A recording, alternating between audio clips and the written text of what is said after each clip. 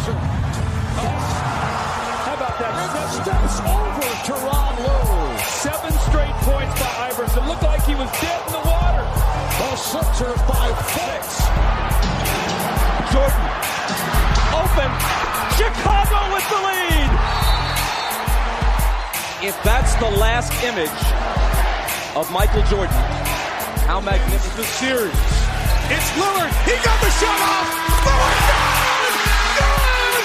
And the Blazers win the series for the first time in 14 years. Starks. Yes.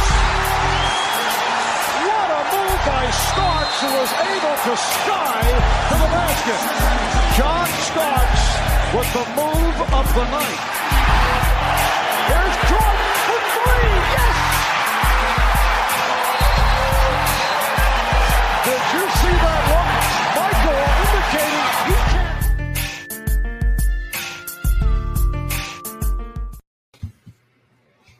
Hello, everyone, and welcome to the first episode of the 3&D.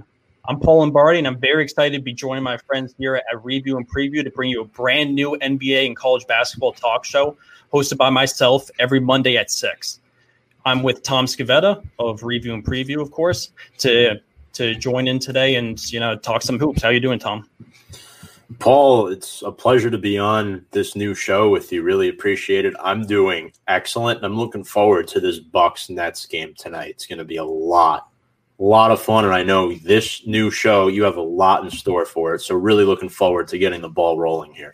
Definitely. I'm very excited, and, speaking of the Nets, I think it's going to be a really good game tonight. I think that it'll be interesting to watch them go up against a team like the Bucks. I watched Harden's debut, and that was just it was unbelievable. I think that it's going to be very interesting to see how the rest of the season goes with the Nets in particular. I heard he almost had a quadruple double in his first game in Brooklyn.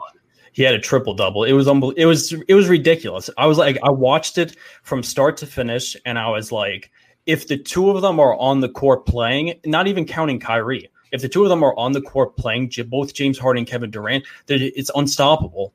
I don't know who's going to be able to beat them. The way that the two of them, it's tough to explain unless you actually watch it. It really is. I think they're really great together so far, at least. And James Harden was into the game. He was cheering his teammates on. He was cheering Kevin Durant on. And we know that James Harden is a tough man to please. So is Kyrie Irving. So I think, having those three together, I hope it turns out to be a great trio for Brooklyn. And it's kind of what they need because they've gotten off to a rocky start to the season. I kind of expected them to be a little bit pedestrian to start the 2020 season. So it's the Eastern Conference. I'm looking forward to seeing what they can do against the better teams in the East late down the stretch in the 2021 season, because that's going to tell how they'll end up, in my opinion. Oh, there's no doubt. It's going to be so interesting to watch. We have no idea how the three of them are going to mesh together too. There's a lot that goes into it. I mean, you look at it on paper and you're like, oh, wow, it's so stacked. You're blown away, at least initially, with the fact, obviously, that they gave up so many draft picks for it is crazy. You're blown away that all three of them, Harden, Durant, and Kyrie, are all going to be playing together. But there's so much more that goes into it. You see how much they mesh, and it's going to be interesting to see. And it's very difficult to predict, though, too. This could either be a complete dynasty that is forming right before us, or it explodes. And there's, and they're going to have to face a lot of years of rebuilding the Nets. It's going to be one of two ways. And the rebuilding is not going to work. I put an article out this past week, basically outlining my thoughts on it, specifically with the Rockets situation and how they should approach it. And I touched on that. I was like, they both have opt-outs after next season, or all three of them do. So, and you never know with Kyrie. We don't even know when Kyrie's coming back too. That's the big thing. We have no idea where he is. So, with the three of them playing together, if this goes amazing, they're all going to stay Brooklyn Nets forever, and they're going to dominate, and they're going to play the Lakers, and they're going to play the LeBron in the finals. It's going to be a rematch of like, what was it, the 2002 NBA Finals when Shaq and Kobe beat Jason Kidd. This is not the Jason Kidd Nets anymore. This is a completely new Nets team that we've never seen, and it's going to be fun. It's going to be very fun. Yeah, uncharted territory, I just want to say. This is a different Brooklyn team, and I do agree with you. I don't see Brooklyn rebuilding like they did earlier last decade with that whole Paul Pierce Boston fiasco. Oh, yeah, I know. That's going to be like – I mean, this at least looks a lot better because Paul Pierce and Kevin Garnett were so old. So a lot of people like could tell right off the bat that was a terrible trade, the amount of first-round picks they did. But like – anytime the only reason why I bring it up is, instead of addressing like the KD thing and like the KD, Kyrie, and James Harden teaming up initially, is just because anytime you trade 8 draft picks, like there's going to be a little bit of skepticism. And, you know, there's a lot of Nets fans that didn't like the trade. I know that as a fact. Look around NBA Twitter, have a couple of friends that are Nets fans. Like there's mixed opinions about it. Yeah, no, absolutely. There's definitely mixed opinions about it. But look, I think that James Harden coming, by the way, it was a complete shock because I know there was talk about it before the season started, but then it kind of died out. And then you saw all this controversy in Houston for him with John Wall, Boogie, those guys. It seemed like they didn't really want to play with James Harden, and his time is kind of coming to a close there. But I think Houston got an excellent return. If you're going to deal James Harden, I think the return they got was absolutely insane. I believe it was 4 first-round picks and then some. So I think that is really underrated for them, not to mention Dante Exum, Rodions Kurucs, and, of course, eventually getting Victor Oladipo as well. Those are excellent acquisitions. Right now, it doesn't look too great, but in the long run, in 3 to 4 years from now, Paul, I think we're going to see Houston back in the mix, those top 4 to 5 teams in the West. Oh, I think so too. And they've got so many draft picks incoming. I think I felt bad for John Wall and DeMarcus Cousins because they came to the Rockets thinking they were going to team up with James Harden, that they were going to be able to compete. And John Wall's basically missed 2 straight seasons. DeMarcus Cousins missed all of last year and has had so many injury issues the last few years. I mean, if this was 3 years ago and then they just traded for Victor Oladipo, if this was like 3 years ago and we were talking about a big 3 of Wall, Cousins, and Oladipo, we would be like writing them off as one of the best teams in the West. But it's not that case anymore. They're still trying to find their way back after injuries. Same with Oladipo. This is his first full season back after his injuries. And, you know, I think the Rockets are also still built to win now. Like, in a sense, they're not as competitive being compared to all the other teams in the West, but they can still make the playoffs. I don't think that there's any doubt that they can still make the playoffs. You still got John Wall. You still got Christian Wood, who's been great. As of right now, they still got Eric Gordon and PJ Tucker. Those two might most likely get dealt. But I agree, and they got so many draft picks incoming too. Obviously, if the Nets stick together and they're as dominant, those aren't going to be great draft picks. But if somewhere down the road in the next 4 or 5 years or something, some of these guys leave and the Nets aren't as good, then you're talking about the Rockets getting some top draft picks that the Nets have to tank. So this was best case scenario for the Rockets to get rid of James Harden. He didn't want to be there anymore. You knew that. You can't be upset if you're the Rockets franchise either. You tried for close to 10 years. You put so many guys around him, Chris Paul, and sometimes it just doesn't work out. And sometimes it's not on just the organization. Sometimes it's not on just the player either. I still think James Harden's a winner. I think that he's capable of winning an NBA championship. And sometimes it just doesn't work out with the situation you're faced with. They almost beat Golden State that one year in the Western Conference Finals in that Game 7. You know, I think it just didn't work out, and it was time to move into a different direction. So I think it's good for the Rockets. Yeah, and I think if Chris Paul probably plays in that Game 7, there's a good chance that they win that. You know, at least in my opinion, the way they were playing that year, because they were up in the series. They were up 3-2, I want to say, on them, no? So They were. Yeah, I mean, look, you still have veterans on that team, PJ Tucker, Eric Gordon, you know, good shooters. So it'll be interesting to see if those guys stick around or where they'll land potentially, because obviously with the trade deadline, I think Houston's going to be a hot team to watch because you just don't know what they're going to do. You'd assume they're going to try to deal some of these older players that they have to try to set young. But if they're in the mix and they're like overachieving, Paul, I don't know if you want to rip that up. No, it's true. It's very true. And that's what they're going to have to figure out. Do they want to go completely through with the rebuild? What I think is going to happen right now, they're not doing too great. I think regardless of what's going to happen, they're going to be shopping PJ Tucker and Eric Gordon. There's a lot of interest in the two of them, and they can get stuff back for them, especially with Minnesota. I've been hearing that Minnesota really wants PJ Tucker, a good defensive piece off the bench. That would be big. I think that their best case is to hold on, is to maybe flip some more veterans that they have, such as Tucker and Gordon, holding on to John Wall, holding on to Christian Wood, holding on to DeMarcus Cousins, even Cousins, and holding on to Oladipo too, because I feel like this is also just a rental with Oladipo because he's a free agent after this year. Same with Cousins. I feel like both of them probably walk after this season, so you're kind of just having them for the year if you compete a little bit, but they're going to hold on to those guys without a doubt. Maybe trade some of the other veterans and just see what they can do and see what they can start building around too. Because as news broke today, Kevin Porter Jr. with the Cavs, he's getting dealt. It looks like he's either getting released or he's getting traded. Great young scorer. Was one of the best. He was low key one of the best rookies in the league last year, and he's had some issues. He hasn't played at all this season for disciplinary issues. So, and the Cavs seem like they had enough. That could be the perfect guy that Houston can take a chance on, I think, and possibly even become a backcourt piece to John Wall. Yeah, I think it's going to be really interesting to see where Kevin Porter ends up. It doesn't look like he's going to be sticking around in Cleveland. But, Paul, we have a comment here from Brian Attard.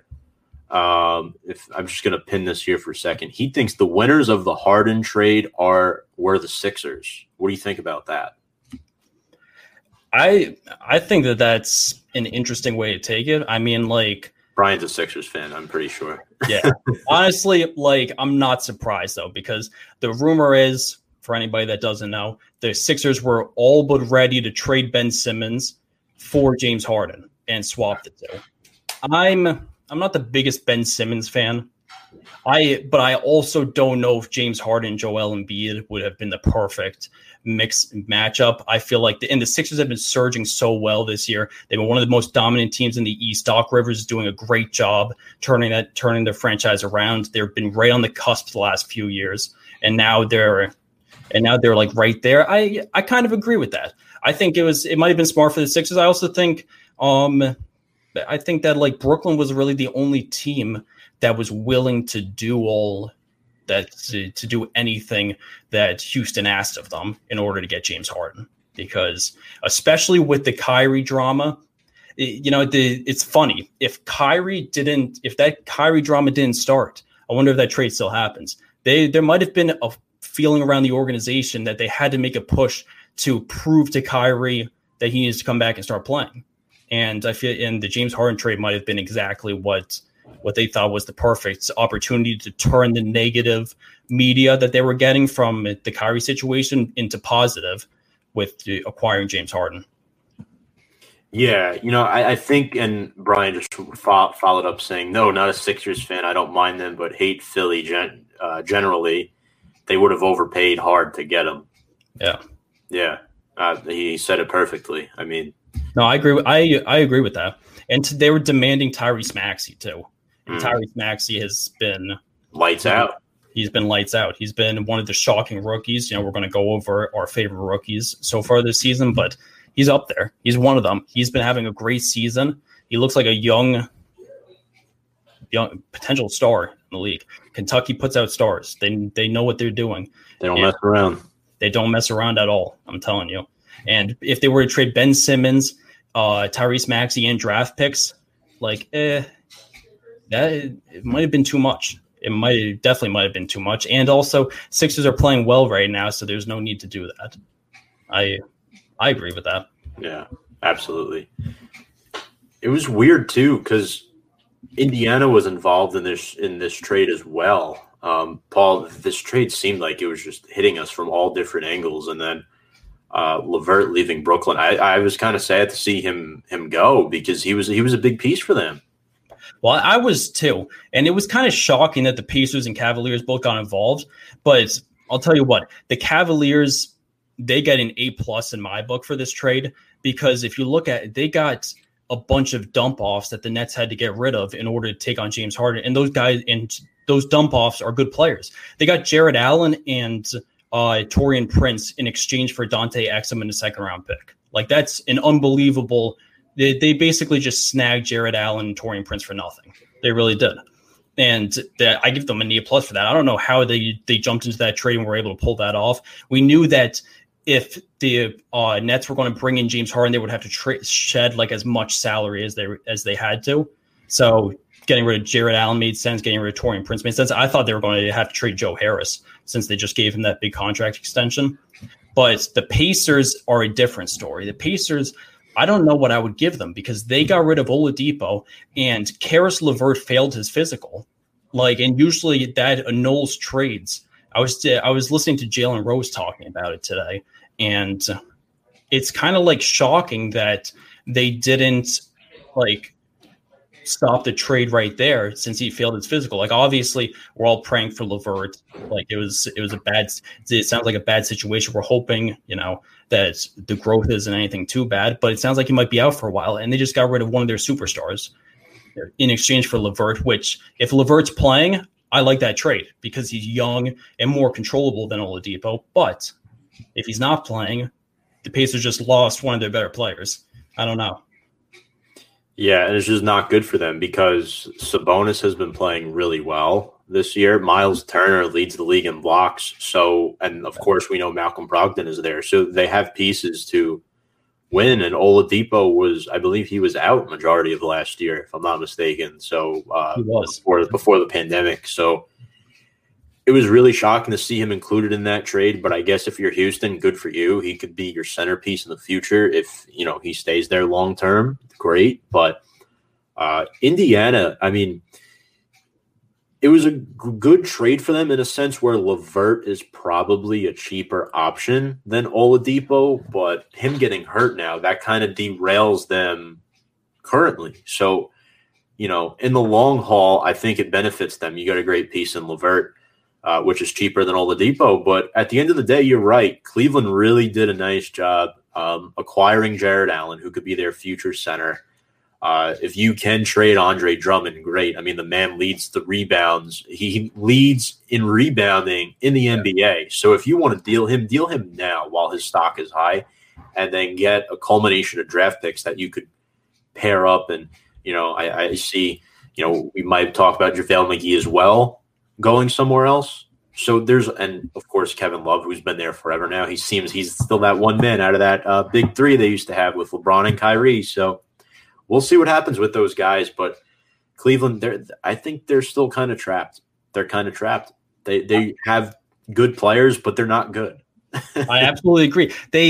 Now, when the Andre Drummond trade happened, that made no sense to me. This happened back in February. This happened before COVID started, before the season where we had the trade deadline. I didn't understand it because they really didn't need him, and it's not like they were on the verge of making the playoffs. They traded it for he obviously was not getting the extension that he wanted from Detroit. So Detroit was shopping him. But I don't know what the point of Cleveland acquiring him was. And I still, to this day, now that they got Jared Allen, I wonder even more. It was just a move that made absolutely no sense to me. Andre Drummond's a spectacular player, but I don't know why the Cavaliers thought that it was necessary for them to add him on. And that brings us to the next aspect of the Harden trades, the aftermath. Where do these other teams go? Obviously, the Cavaliers bring in Jared Allen and Taurean Prince. Jared Allen is a former first round pick as center. He's been establishing himself as a good shot blocking, rebounder, and starter in the league. So they have their future center in essence, who also doesn't get paid that much. And they got a couple of veterans in Andre Drummond and JaVale McGee who are out of a job now. So those are two guys that are 100% going to be on the trade market and can almost undoubtedly be traded from Cleveland in the very near future. I think that this kind of clogs up any chance of Drummond even re-signing with Cleveland in order them getting Jared Allen, because they can't play together. They both do the exact same thing. Neither of them can shoot either. If one of them could stretch the floor and hit threes, be a completely different story. But Drummond is the best rebounder in the entire NBA, undoubtedly. He's the best rebounder. He is the most ferocious presence in the paint that I've seen in the NBA, like right now. There's no doubt about it. Yeah, he's very physical down low, and I think what other centers could take from him is his defense too, his shot blocking. He's not the most athletic guy. He's big. That's what he is. He's a bulldozer. Yeah. That's what I like to call him. But that's exactly what he is. Exactly what he is. Yeah.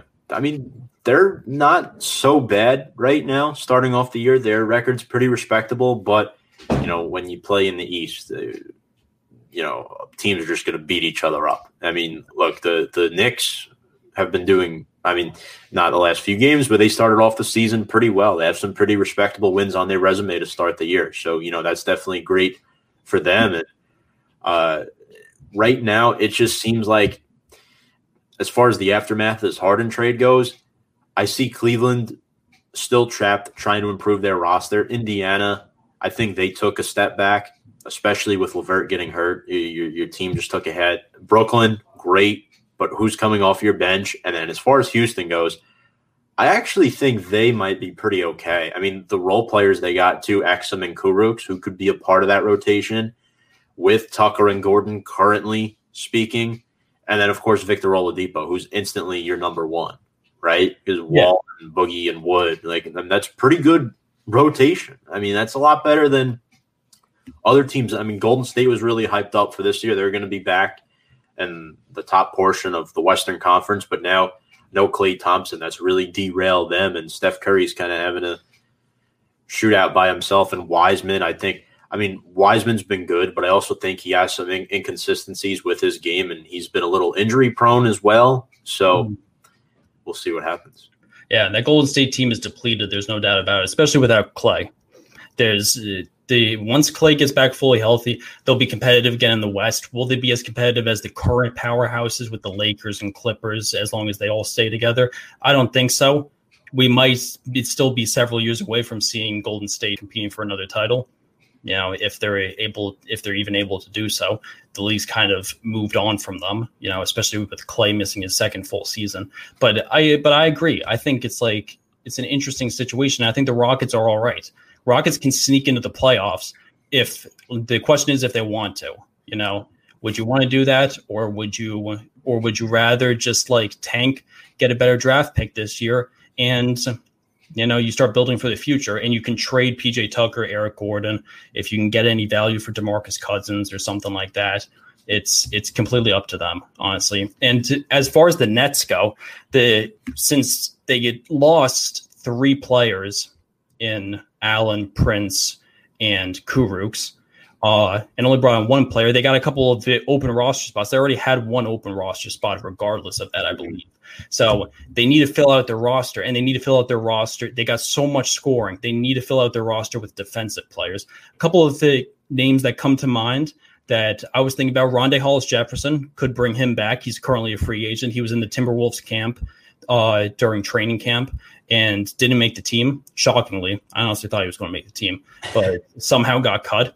And Andre Roberson's another name too, who didn't get looked by anybody. Free agent, one of a very, very, very solid defensive player. Played for Oklahoma City the last few years. He was part of that backcourt with Russell Westbrook during some of those competitive seasons. He did what Westbrook did, what Westbrook didn't do.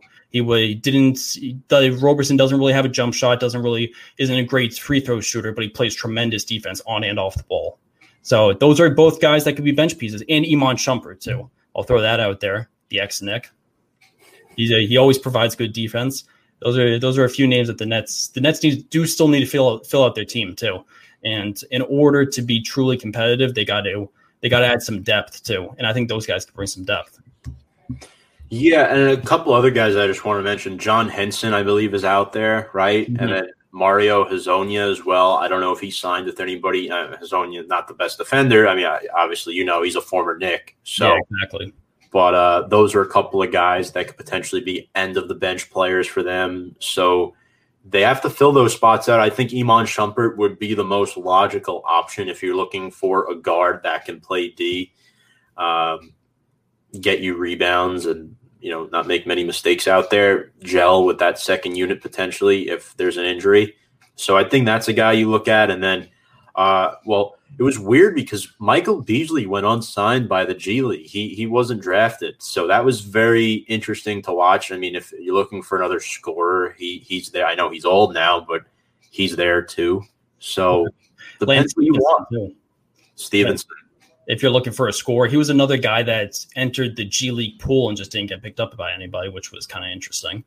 I'm not too sure. I mean, I can understand because some G League teams want to just go in the young route. They don't want to have a bunch of veterans on their team. They want to see if they can actually develop guys and send them up to their major league clubs. But it's kind of shocking because, Michael Beasley had a tremendous comeback season with the Knicks, and he kind of just fizzled back out of the NBA after that. There's a lot of issues that go into it too. With Beasley throughout the years, if you're an NBA fan, you know that. But they've got options. There's a decent free agent market right now because the fact that free agency was so short in November, they had to ramp it up in order to get the season. It only lasted a month. Some players went unsigned. And a guy like Hollis Jefferson, a guy like Roberson or stuff, if this was a normal summer free agency, those guys probably get picked up by somebody or at least brought into camp or brought into summer league. Since there's no summer league, that's a big thing too. Which guys trying to make some teams. That's why a lot of undrafted rookies haven't got that many opportunities too. So it's interesting. It's definitely a very interesting situation.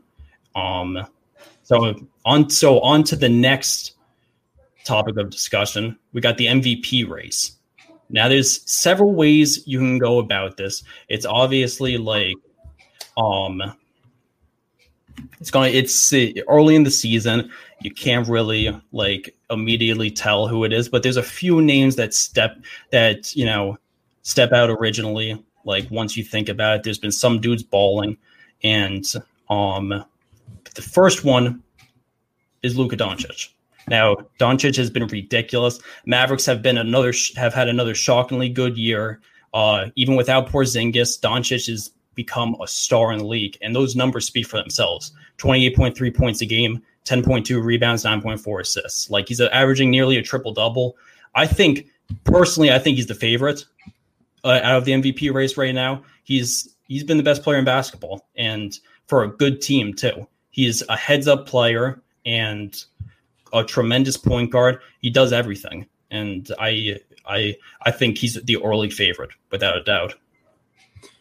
Yeah, he's an interesting name. He's only a third-year player, and right now, Porzingis is back too for them. I mean, they're only 6-6, but the West is very competitive. And granted, they just played a tough game against Milwaukee the other night, so that has to be considered. But right now, if you're averaging 28 points a game in your third year, you're doing something right. I mean, yeah, exactly. He's outplaying Giannis. He's outplaying a lot of these guys right now that are big name players. I definitely like Luka Doncic a lot too, Paul. I think he's a player that, he's probably the front runner right now. I mean, you could throw in some other names as well, like Kevin Durant could burst on. I mean, he's putting up 31 points a game almost right now. So he's up there too. But this Luka Doncic kid, man, what he's able to do. If Dallas is able to climb the ladder and be potentially a top 3-4 team in the West, then 100% you give the MVP to Luka Doncic. There's no argument there. He's the type of player that not only can he facilitate an offense, he can shoot, he can play defense. He's pretty much the ideal NBA player. And him being an international guy as well, I think creates a little bit more appeal. A lot of people want to watch him play, right? Exactly. I mean, if you're watching the Mavericks, that's the first guy you think about. Without a doubt. Great to see. Undoubtedly. I completely agree. He does everything. If you watch any Mavericks game, you see that. He does everything. He's unbelievable, and he's not ridiculously athletic either. He's just a heads-up player. He's an amazing ball handler, tremendous passer. He's got great size for rebounding. He can shoot from anywhere on the floor. He's an all-around leader. And the fact that Dallas is 6-6 right now, they haven't had Porzingis for most of the season, even though I believe he just returned. The Mavericks, I mean, you even look at that team last year. They made the playoffs, but I don't think that was a tremendous team. They're really not like a tremendously good team. They got like Maxi Kleber on off their bench, Dorian Finney-Smith. Like, they're not one of the better teams in the West, but Doncic makes them one of the better teams in the West. He's an all-around difference maker. If they don't have him, we're talking about maybe a 2-10 team. I mean, you could go that far as saying that. Right. He's all the difference. And then another guy who's been all the difference has been Joel Embiid. The Sixers have been dominant this year. Embiid has been ridiculously good. He's kind of separated himself of any question, I think, this year of him being the leader of the team. It's not Ben Simmons. It's Joel Embiid, without a doubt. 25 points a game, 11.5 rebounds, 1.5 blocks. He's been a dynamic force. He's been taking over games. He can score from anywhere on the floor. He can handle the ball. He does everything. And at 7 foot, 285, I believe he is. Like, it's unstoppable. Embiid is by far my second option, honestly, on my list. Yeah, Embiid is a really interesting player, Paul. I mean, you brought up how he's pretty much becoming the face of Philadelphia basketball right now over Ben Simmons. They almost dealt Ben Simmons, so they're clearly invested in Embiid over Simmons long term. 25 points a game. That's pretty darn good. I believe 2 years ago he averaged like 27.5, but he's shooting over 53% from the field, and he's also a little more consistent with the three than he was in previous years so far. He's shooting just a tad under 40% for a guy his size. That's unheard of. There's not many guys that can do that. So right there, he's definitely an intriguing candidate. Philadelphia was a team that they got rid of Al Horford in the offseason, which is what they needed to do. They got Doc Rivers in, and they pretty much cleaned house, and they made Tobias Harris the 4. That's what he should have been last year, not the 3, because then your lineup is just insanely large. Yeah, exactly. When you got a 6'10" Simmons, it's you don't need a 6'8" small forward. Yeah, it hindered Embiid's play last year, in my opinion. I mean, effort was a question sometimes for him, but when he's balling, he's definitely like one of the guys you have to look at when you talk about who's the most valuable to your team, right? We talked about Luka just a minute ago. We're going to talk the same thing about Embiid here. You take him off Philadelphia, they're not above 500. No, there's no doubt about it. They're far below, even with a tremendous coach with Doc Rivers. They're not even a 500 team without Embiid. With Simmons running and as Tobias Harris being the second option, they're not nearly as good as with Embiid. Embiid does everything. He's a leader. He facilitates, and he's come a long way too. Like when he came into the league, he dealt with some injury issues. People thought he was childish and stuff. He put up great numbers and was like, a lot of people didn't like him because, he was always starting fights and stuff like that. He's become a leader. I've always been a big Embiid fan just for the fact that he's going to go out there and give you 110% every night. He's so good. He's dominant too. He developed a jump shot. He has very few weaknesses too. And when we're talking about a big man that does all of that, then the third MVP candidate is Nikola Jokic.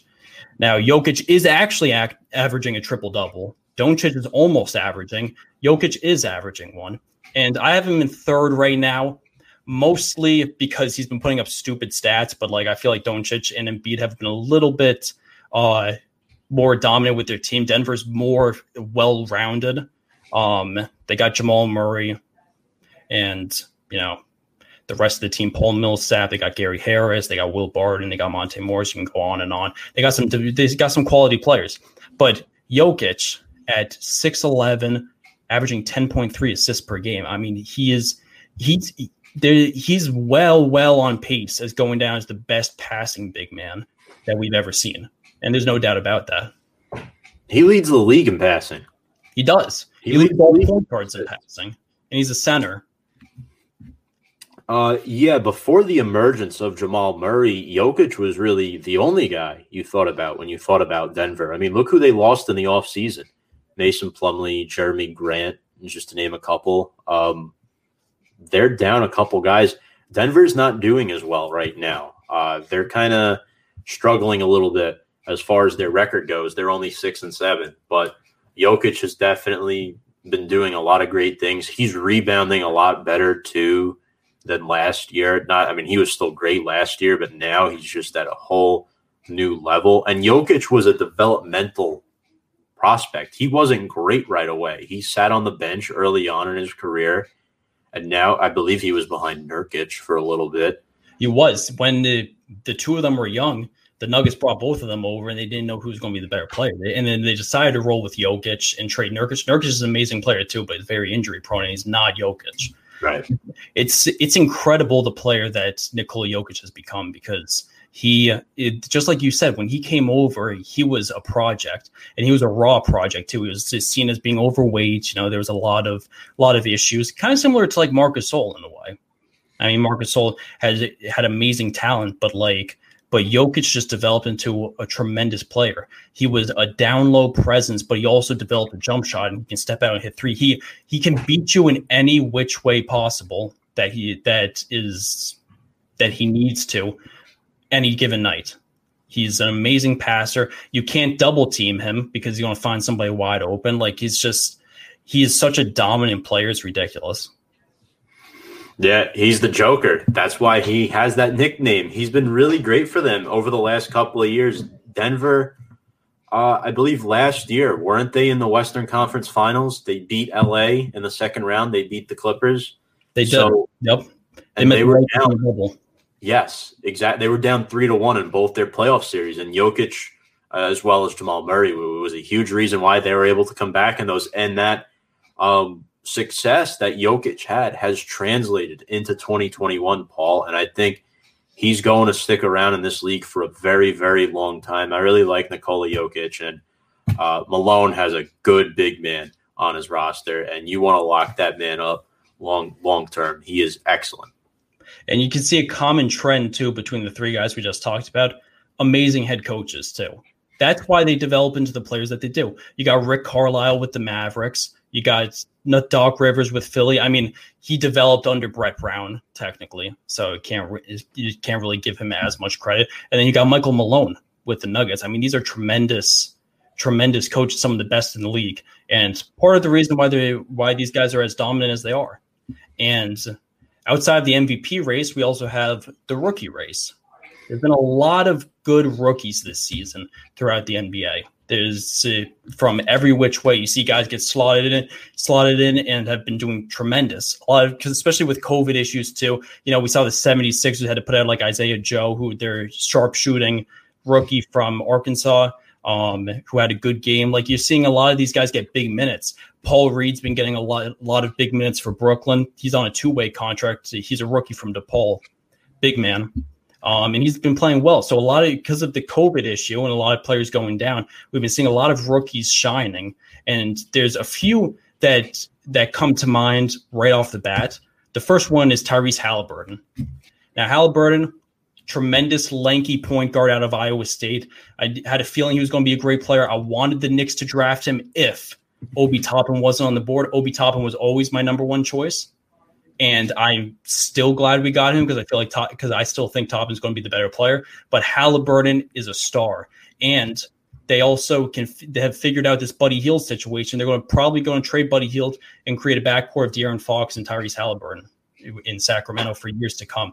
He's a tremendous passer. He can shoot. A lot of people were knocking his jump shot because it was a little unorthodox, but he's silenced everybody. He's been having a tremendous start to his rookie season. Yeah, and one of our watchers, Luis Benitez, says Obi Toppin was a fire pick. He was.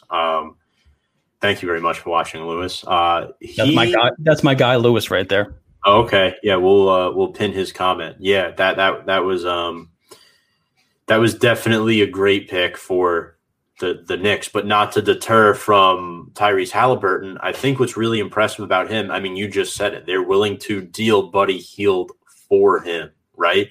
So Halliburton's that type of guy that is the all-around packaged player that you want, especially as a rookie. Remember, Sacramento is a team that they just lost a big player in the offseason. It was Bogdanovich, right? So they brought in Halliburton to virtually replace him.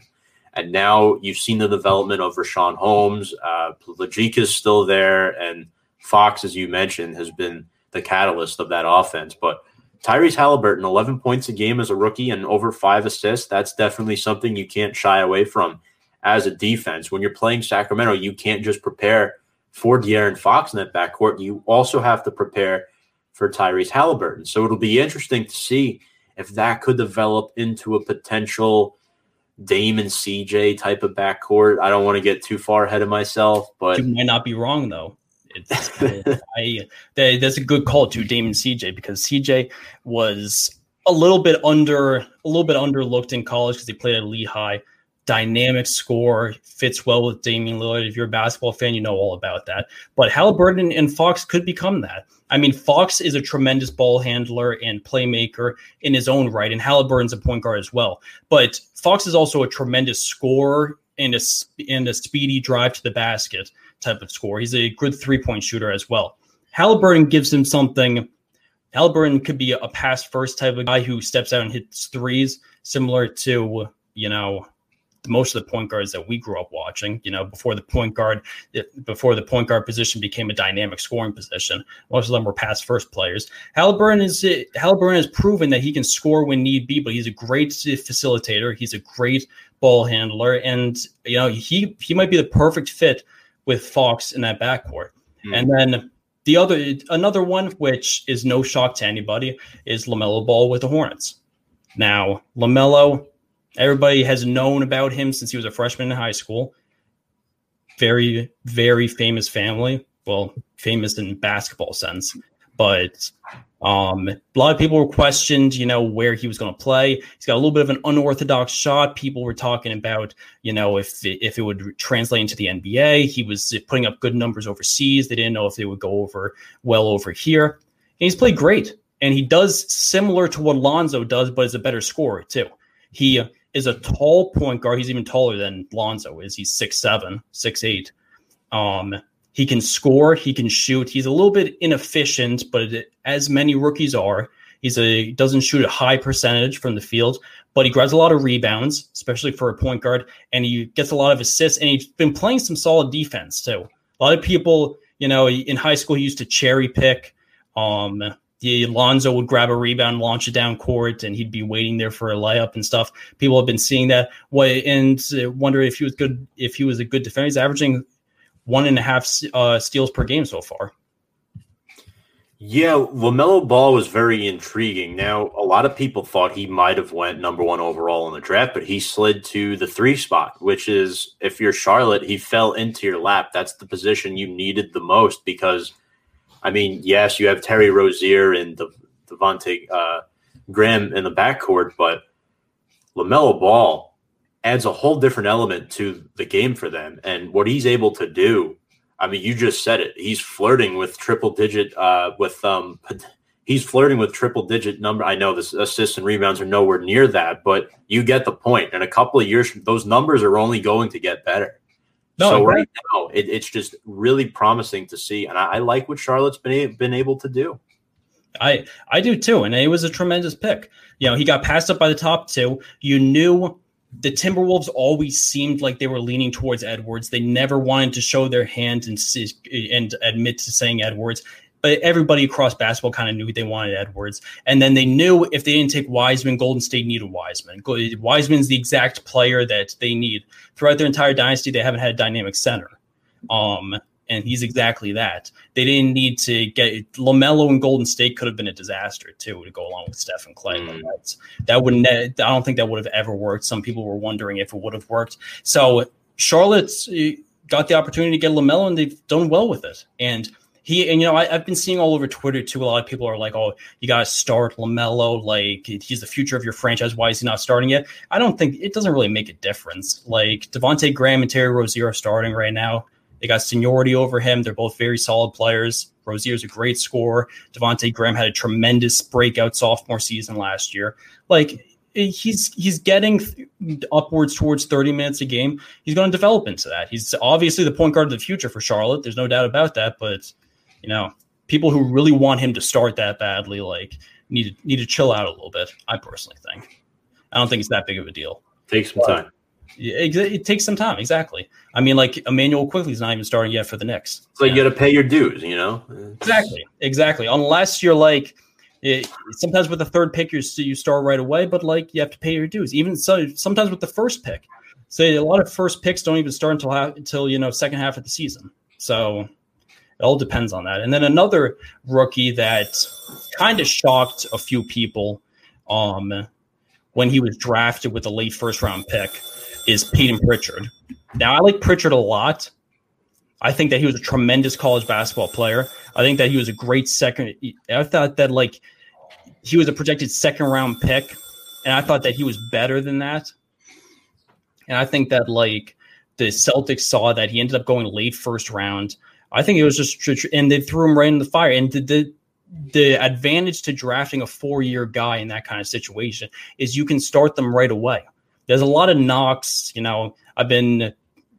a lot of knocks around drafting a 4-year guy now with the amount of guys that go play in the G League, go play overseas, a lot of the 5-star recruits and stuff. The 4-year guys always make some good careers. And I'm telling you, it's I think Pritchard's one of the next ones. He has a really good mind for the game. I think he brought Oregon to an Elite 8 2 years ago, if I'm not mistaken. I'm pretty sure I want to say they lost to Virginia or somebody like that. But he's really good. He's a good passer. He's a good scorer. He's a pretty good shooter at Oregon too. And you mentioned it just a minute ago. He was a 4-year guy. You don't see too many of those anymore, Paul. And I believe Boston, they lost Brad Wanamaker in the offseason, right? They did. So he's replaced him. He's already a part of the rotation, and that's why they drafted him. I agree. He should have been projected to be a back end of the first round type of pick, and I think he kind of proved that he was that. He wasn't too far out of the lottery. He's only like 10, 12 picks out of the lottery. So exactly, he's doing pretty good for them. He's always had the talent. It's just the problem is you get a lot of overlooked players that that they end up passing on because of the amount of attractive 5-star recruits there are in every draft class nowadays. And that's the difficult part because, like, I feel like the 4-year guys get a little bit of a bad rep nowadays. Every year you see less and less seniors getting taken in the first round. It was a smart move. I think Boston knew what they had in Pritchard. Everybody who watches college basketball knew that this kid could ball. And he has every aspect to be able to ball in the NBA too. And we all knew that too. He's got size, he's got speed, he's got athleticism. Like, he's a good player and an all-around star player. So I really think that was a tremendous move. We got a question from Lewis. We got biggest thing the Knicks have to focus on this upcoming offseason. I feel like it's tough. I feel like they got to keep going in the direction of not focusing on signing one of the top free agents because they're not going to be able to do that. That's Giannis isn't going to be a free agent this offseason. The narrative that these guys are going to want to sign with the Knicks just isn't the case. And I also think that they got to hopefully, with the draft picks that they have, do some good scouting. There's a lot of this year's draft is big. This year's draft is going to be really good. There's a lot of guards in this year's draft. If Quickly is your future point guard and RJ is your future small forward, then you can draft a shooting guard such as Jalen Suggs if you can get a top 5 pick. There's a lot of things to choose from. I think it's focusing on the young guys and, adding veterans, good veterans around them. You always need a Reggie Bullock on your team. You always need a Nerlens Noel on your team to be a backup, like holding on to some of those guys, but just keep building for the future, not focusing on a trade that will trade a bunch of young assets for a star player that it ends up flopping again. I think the Knicks are in the right direction. I love what I'm seeing this year. They have the right head coach finally, too. That's the big thing. They finally have the right head coach. Tom Thibodeau is going to help this team succeed in the future, and they just need to build that team. They're trending upward. They're definitely trending upward. I mean, I'm pretty sure they beat Milwaukee, didn't they? They did. They did. It blew them off the court too. Yeah. They're doing pretty good right now. So I believe they're 7-8 after today's win. They beat the Magic today, so that was good for them. Mm-hmm. Yeah, I mean, the Knicks still have issues though to address. They're a young team, and I still don't think they're going to win a heck of a lot of basketball games this year. I mean, maybe you could flirt with 500 numbers. I kind of think that's their ceiling right now, but they're overachieving expectations. And you look at this young team, and one thing I want to say, Thibodeau keeps the rotation short. He only plays 8 to 9 guys, but he plays the right guys. Kevin Knox is finally getting minutes off the bench, as he should. I mean, I think at this point his role is diminished to a role player in this league. Is it safe to say? Oh, without a doubt. If he can be a sharp shooter off the bench, that's all you need from him. He obviously was not worth the 8th pick with that, but the 2018 draft was very front-loaded, as we'll see in years to come. You had Luka and you had Trae Young and DeAndre Ayton at the top of it, but there were a lot of guys who are just role players that were taken later. And I always wanted Mikal Bridges instead of Knox. I thought he was going to be a great player, and he's balling out this year for the Suns. I'm still upset that we didn't draft him instead of Knox. But if Knox can be a sharpshooter off the bench, that's all you need from him. That's all you need from him. If he can come in, play some defense too, that's the kind of role that he has to develop in order to last a while in the NBA. Then that's the issue. Then that's the case. You see what James just said? No, I didn't. Okay, stop winning. I said they win 12 games for the season. We'll put that up there. 12-60. That's not looking too good. They're halfway there. Yeah. 6-7. They're halfway there. I was like 20 to 25. That was my guess. This season is 72 game season. I thought they were going to win 20 to 25 games. So my guess is still like it could still happen. Yeah, it's still sitting all right. I hope they do more. Obviously, I thought they were like a 20 to 25 win season, pessimistic, but they're looking like they're going to win more than 12 games, though. There's no doubt about that. Yeah, no, absolutely. I mean, and I believe their schedule coming up. I mean, they do play some tough teams, but they've been a tough team. You can't take them lightly. They've been really good. On the road compared to years past. I think they've won some quality road games as well, and that's important for a young team. Eventually, like, there comes a point in time where you have to learn how to win. You can't just – and that goes for all sports, not just basketball. But for the Knicks especially, they're a young team. The more games that they win, screw this whole lose for a draft pick thing. Even if you don't make the playoffs, you want to win basketball games against good teams. That – boost their confidence. Your young guys are getting experience, and they're only going to get better next year. I love Emmanuel Quickley, by the way. That's one rookie we didn't really touch too much upon, Paul. I think he is going to be a big part of the Knicks' future. Oh, there we go. Yeah, he's going to be a big part of the Knicks' future. And again, 10 points a game. Pretty good for limited action. So I definitely like what I see from him too. There's no doubt about it. And I think that, and you're exactly right. In order to develop a winning team, you have to gain some experience in the playoffs too. If you want to keep being a top 5 worst team in the league, you'll also with the new draft lottery too. If you're the worst team in the league, a lot of times you don't get the first overall pick anymore either. A lot of times if you're the 5th or 6th worst team in the league, you get the first overall pick. They do that on purpose so these teams don't tank as much. So I would love to see that. I would love to see them possibly make an 8 seed. I think that would be tremendous for everybody because everyone on this team has not experienced the playoffs. Besides, the few veterans that we have, like Reggie Bullock and Austin Rivers and Nerlens Noel, they have experienced the playoffs. But all our young core haven't experienced the playoffs. It's Kevin Knox's 3rd year. We obviously haven't made the playoffs. We haven't made the playoffs since 2013. So nobody who is homegrown on this team has ever made the playoffs. So I think it'll be big if they could sneak into the playoffs. Even if you have to play like Brooklyn or Milwaukee, whoever the 1 seed is in the first round, like so be it. Even if you have to get annihilated by them, but it gives you some experience to play in the playoffs. There's no doubt about it.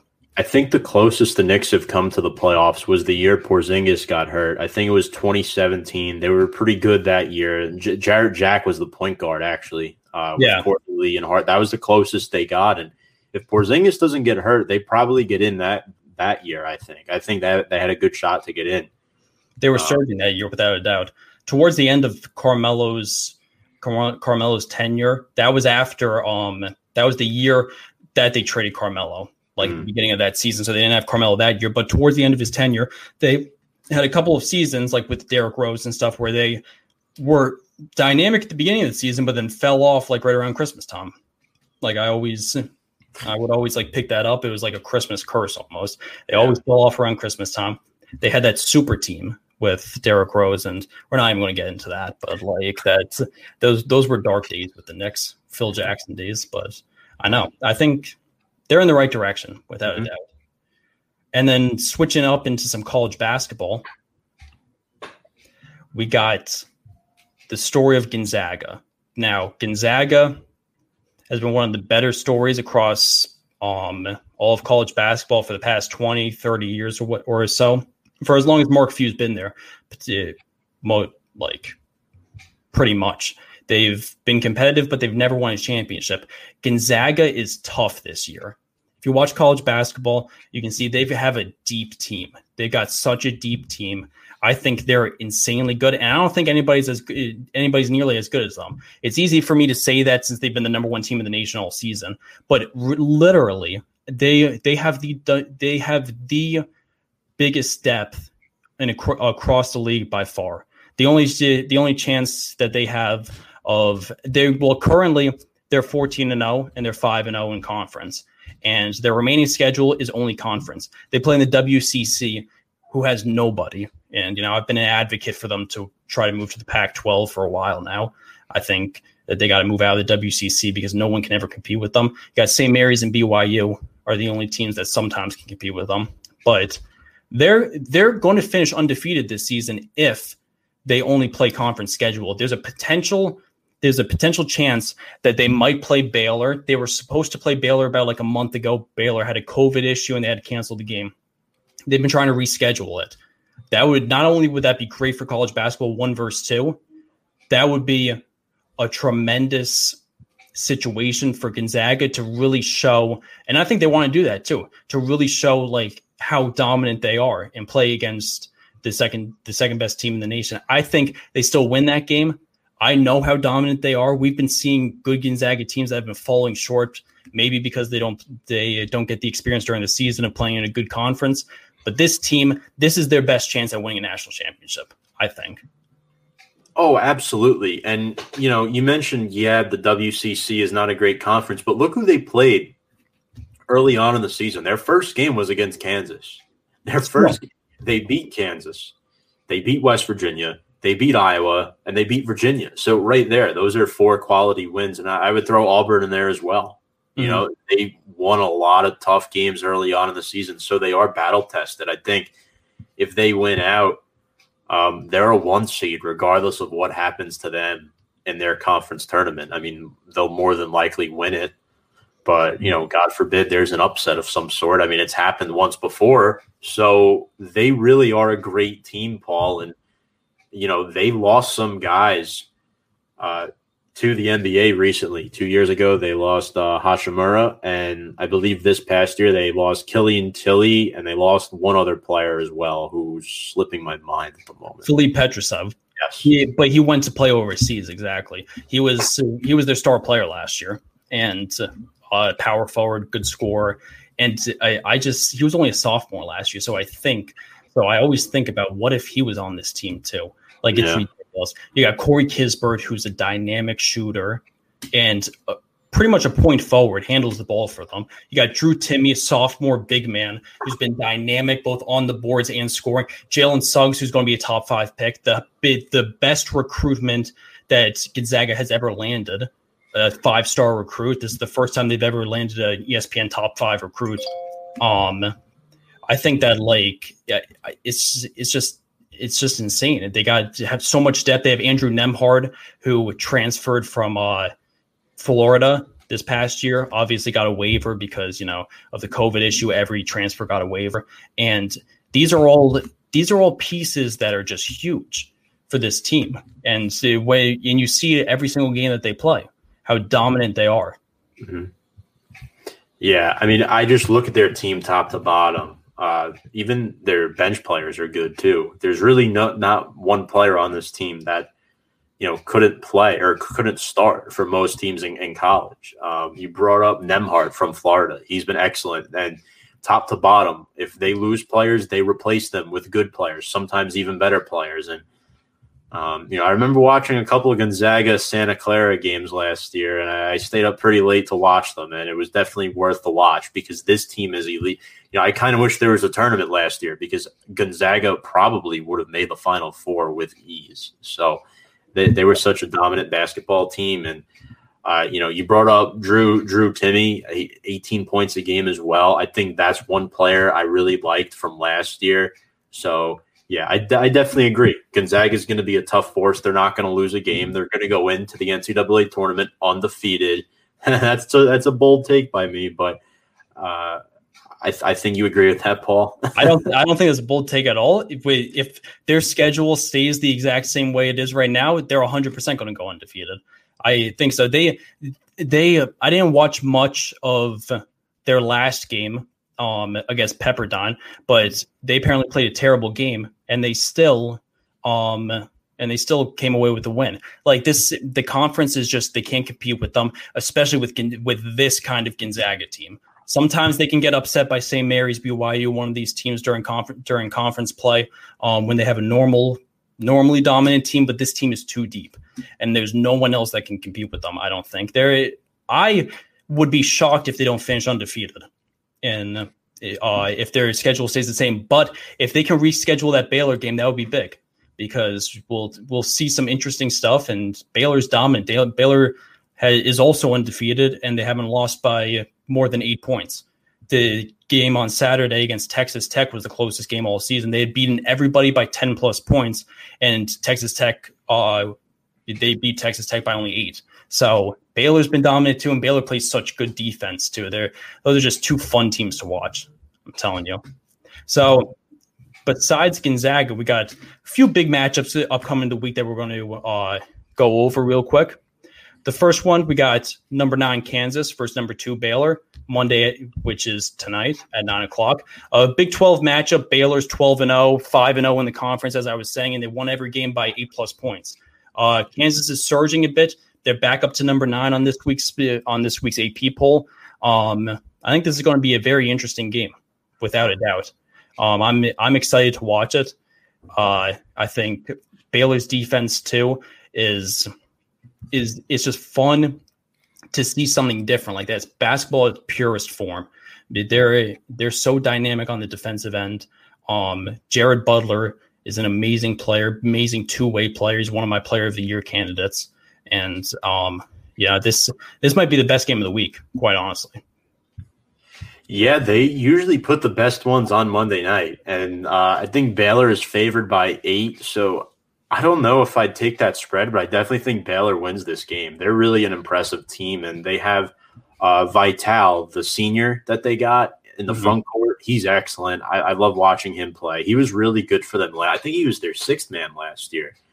He was really, really good. And this was another team that, had Final Four potential last year. So I think, again, they're also undefeated. Kansas, they've lost 3 games, Paul, but, they play a tough schedule every year. Bill Self has a good thing going there with them. They have a good young team. So I think them against Baylor is going to be a very, very interesting matchup. And it's a Big 12 match. I mean, you just love these conference games at this time of the year. in January, middle of the month madness, I like to call it. But yeah, it's going to be, you know what? I might tune into this game as well. Kansas Baylor. It'll be fun to watch for sure. Oh, it definitely will. Anytime you can watch a nice conference matchup, regular season, there's nothing better than that. Middle January up until March is the prime of college basketball. And this is just one of the games. And then tomorrow night, we've got Purdue versus Ohio State. Now that's a Big Ten matchup. Purdue, unranked this week. They got a few votes for the top 25, but again, didn't make it. Not very shocking that they didn't make it, but they have been playing well recently. They were struggling a bit at the beginning of the season, but they've won 3 straight. And they've won all Big Ten matchups against Penn State, Indiana, and Michigan State. So they're coming in and going to hopefully try to knock off number 15 Ohio State. Ohio State has been amazing. DJ Liddell is one of the best players in the nation. Ohio State's been a bit of a shock too, because I don't think as many people thought that they were going to be as dominant as they were. They kind of came out of nowhere, but it's going to be a good game without a doubt. Don't forget Travion Williams for Purdue. He is electric. I think he's going to be my highlight player for this game. But Ohio State has a lot of good talent on their team. You mentioned Liddell. I also think Dwayne Washington Jr., the junior out of Michigan, he's been really good. I believe he's their leading scorer. Mm-hmm. He had a really good game against Illinois, and he also had a great game.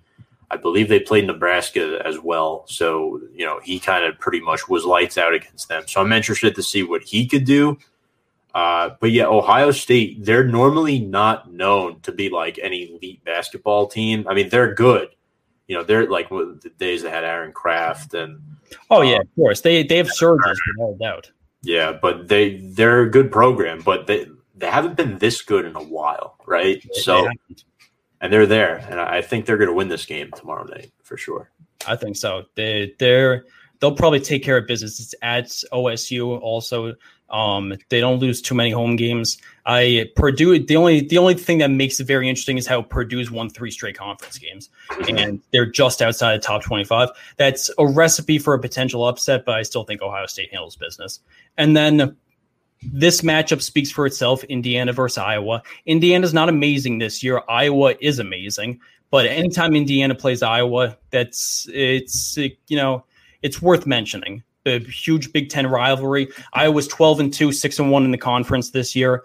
If you're a college basketball fan, you can go on for days about how dynamic Iowa is. Luka Garza, Joe Wieskamp, Joe Toussaint, Bohannon, the McCaffrey brothers, Keegan Murray off the bench. I mean, they're unbelievable. And McCaffrey's their head coach. Their father's their head coach too. They have such a good team. They're not an extremely athletic team, unlike some of the other top teams in the nation, but they're a smart basketball team. They can shoot.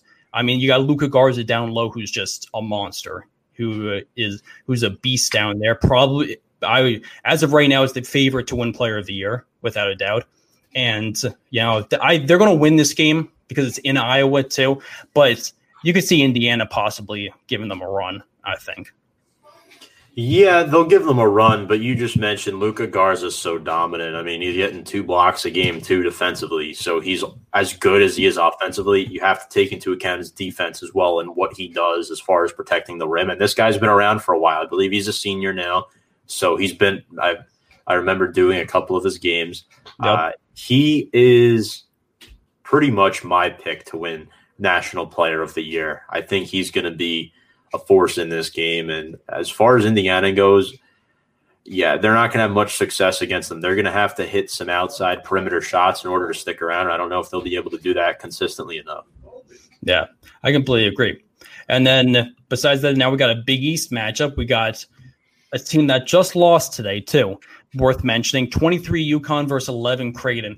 Creighton had a bad loss this past weekend to Butler. Butler has not been great this year. They lost a lot of guys from last season, a lot of their better players, so they've been struggling a bit, but they lost to them, and they only fell 3 spots, which I kind of thought was shocking. They were 8 last week. They only fell 3 spots for losing to Butler, who's under 500, even though it is a Big East rivalry. And you got UConn, who was 25 last week, ranked 23 this week. They don't have James Bouknight, which is a huge loss. Their star player, potential lottery pick in this upcoming draft, sophomore. They don't have him, and they just lost to St. John's today too, which is another Big East rivalry. A game that definitely shocked me. I did not expect the Giants to come through, but this one, like, this might be one of the better ones because I really think this could go either way. Creighton also is it without Marcus Zagorowski. They're both without their star players. Zagorowski could potentially be back, I believe, by Saturday. James Bouknight will not. He's going to miss a few weeks because he just had surgery. So, but if Zagorowski's not playing and if Bouknight's not playing, then we got a battle of the depth between the two of possibly the two best teams in the Big East besides Villanova. Yeah, and I just want to say one thing about Creighton. They are pretty experienced. I mean, Sharif Mitchell is there. They expect him to step up. And then Alex O'Connell, the Duke transfer who came in, was eligible to play immediately this year. That's good for him as well. He was pretty okay for them at times at Duke. But then, you got to look at Christian Bishop as well. I mean, this is a guy who could put up double numbers for you. So it'll be a very intriguing game. Not to mention they also lost to St. John's much worse than UConn did. So yeah, the fact that St. John's has 2 wins against both those ranked teams is pretty darn impressive. Yeah. Oh, without a doubt. And you got Denzel Mahoney, too. I mean, like, you can go on and on about the kind of depth that Creighton has, too. We talk about the depth that Gonzaga has. Creighton's not completely has the depth that Gonzaga has. Nobody does. Yeah, but Creighton's got some depth.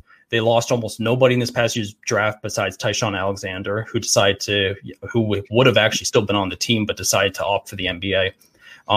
They're dynamic. This game is going to be a fun game. I'm so glad that UConn is back in the Big East.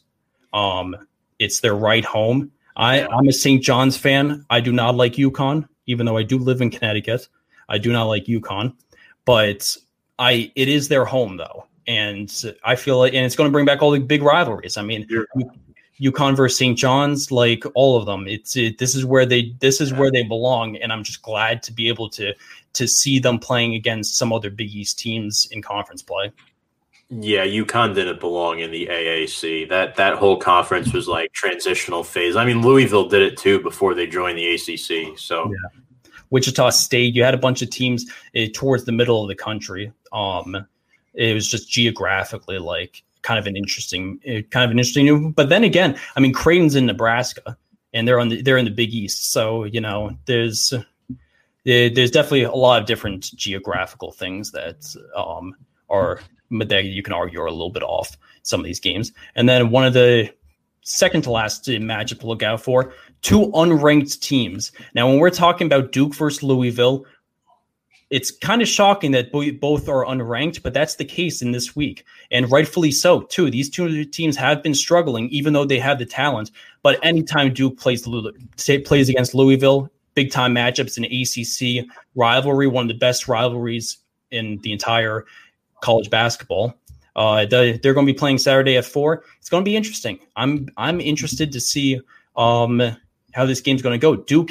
Duke shut down for part of the season because of COVID, so they're 5-3, 3-1 in conference. Louisville's 9-2, 4-1 in conference, but they had some bad losses. Duke just lost to Virginia Tech, so I think that this is going to be definitely an interesting one. Yeah, they have to lean on guys like Matt Hurt and Jeremy Roach in order to have a chance. Duke is not having their typical Duke year, but Louisville, who was ranked 2 early on in the year, I believe they're not doing too hot either. So, but it's ACC basketball, and the ACC is a very prestigious basketball conference. So you would hope that both of these teams get into the big dance later on and get a good run. I think the winner of this game will have some leverage because it'll be a good conference win to make up for their previous losses. So, it should be fun to watch for sure. Oh, I definitely agree. And then our last matchup, we got an SEC showdown. We got number 19 Missouri versus 6 Tennessee. I think Tennessee is one of the dark horses, honestly, in the league. I think that they have an outside chance to win the championship, to win the national title. I really do. I think that they're a very deep team, and I think that Missouri's been kind of one of the shocking ones.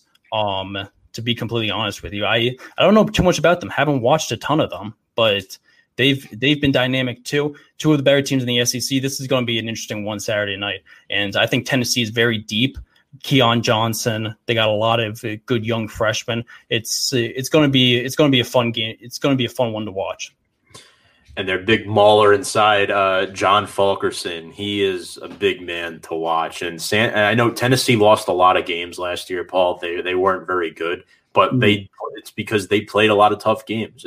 Santiago Vescovi was a freshman last year. He's been elevated to the starting lineup now after being their sixth man for majority of the season. I remember watching a few of his games too. So, those are a couple of guys to watch as well. So I think Tennessee's in pretty good shape in 2021. I absolutely agree. Also, EJ Anasicki, shout out to Sacred Heart. Sacred Heart transfer playing for Tennessee. He's playing some big minutes too.